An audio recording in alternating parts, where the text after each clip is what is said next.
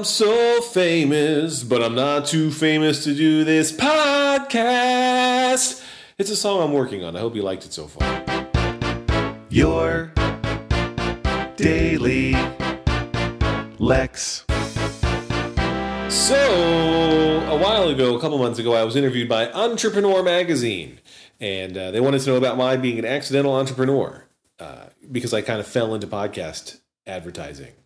Needed 18 stitches and 2 casts, so that was the painful part of falling into it. I thought I would explain the joke for those of you too, slow to get it. You dummies. Why listen to Your Daily Lex? The comedy is fast and furious on Your Daily Lex. If you can't keep up with the pace of the comedy, then don't even listen to the show. That's my feeling. And if you're listening at 1.5x or 2x right now in your podcast app player of choice, you're probably having a hard time understanding me, and that's your problem, not mine. So you're going to have to rewind. You're going to have to slow me down to the normal playing speed, and that is how you'll be able to understand me better. Anyway, Entrepreneur Magazine. I was in the least impressive version of Entrepreneur Magazine that there is. Because initially they're like, we're going to put you on the cover of a supplemental issue that we're going to put out in June. So I'm in the supplemental issue in June. I am not on the cover. So it's a little less impressive than you might think because it's the non-cover and it's the old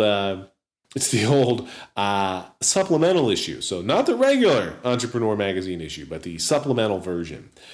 That came out this month. And they do a story on me.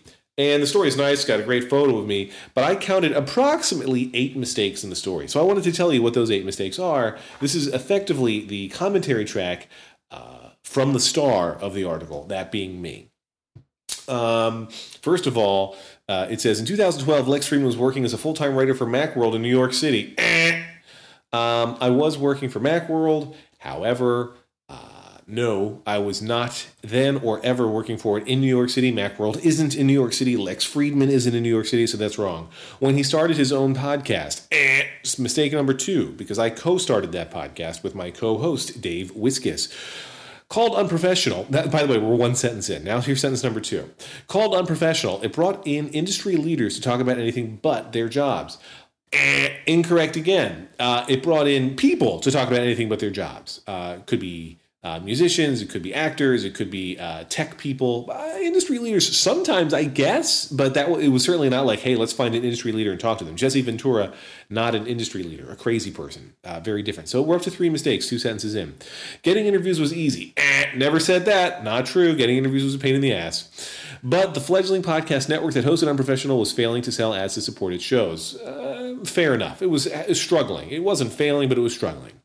Truth be told, when I started the podcast, I didn't know they intended to sell ads for it. True.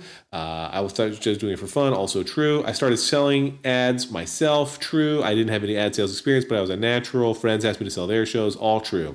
A couple months into it, I suddenly represented 50 podcasts. True.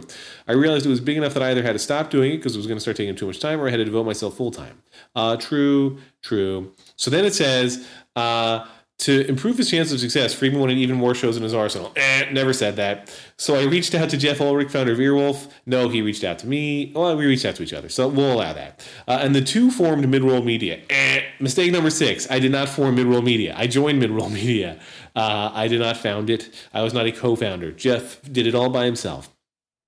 While the career switch surprised me, my sales success doesn't come as a surprise to some random guy I've never heard of. It helps that I enjoy what I do. Then it quotes me as saying, each time I close a sale, I do a victory dance around my home office and call it a day.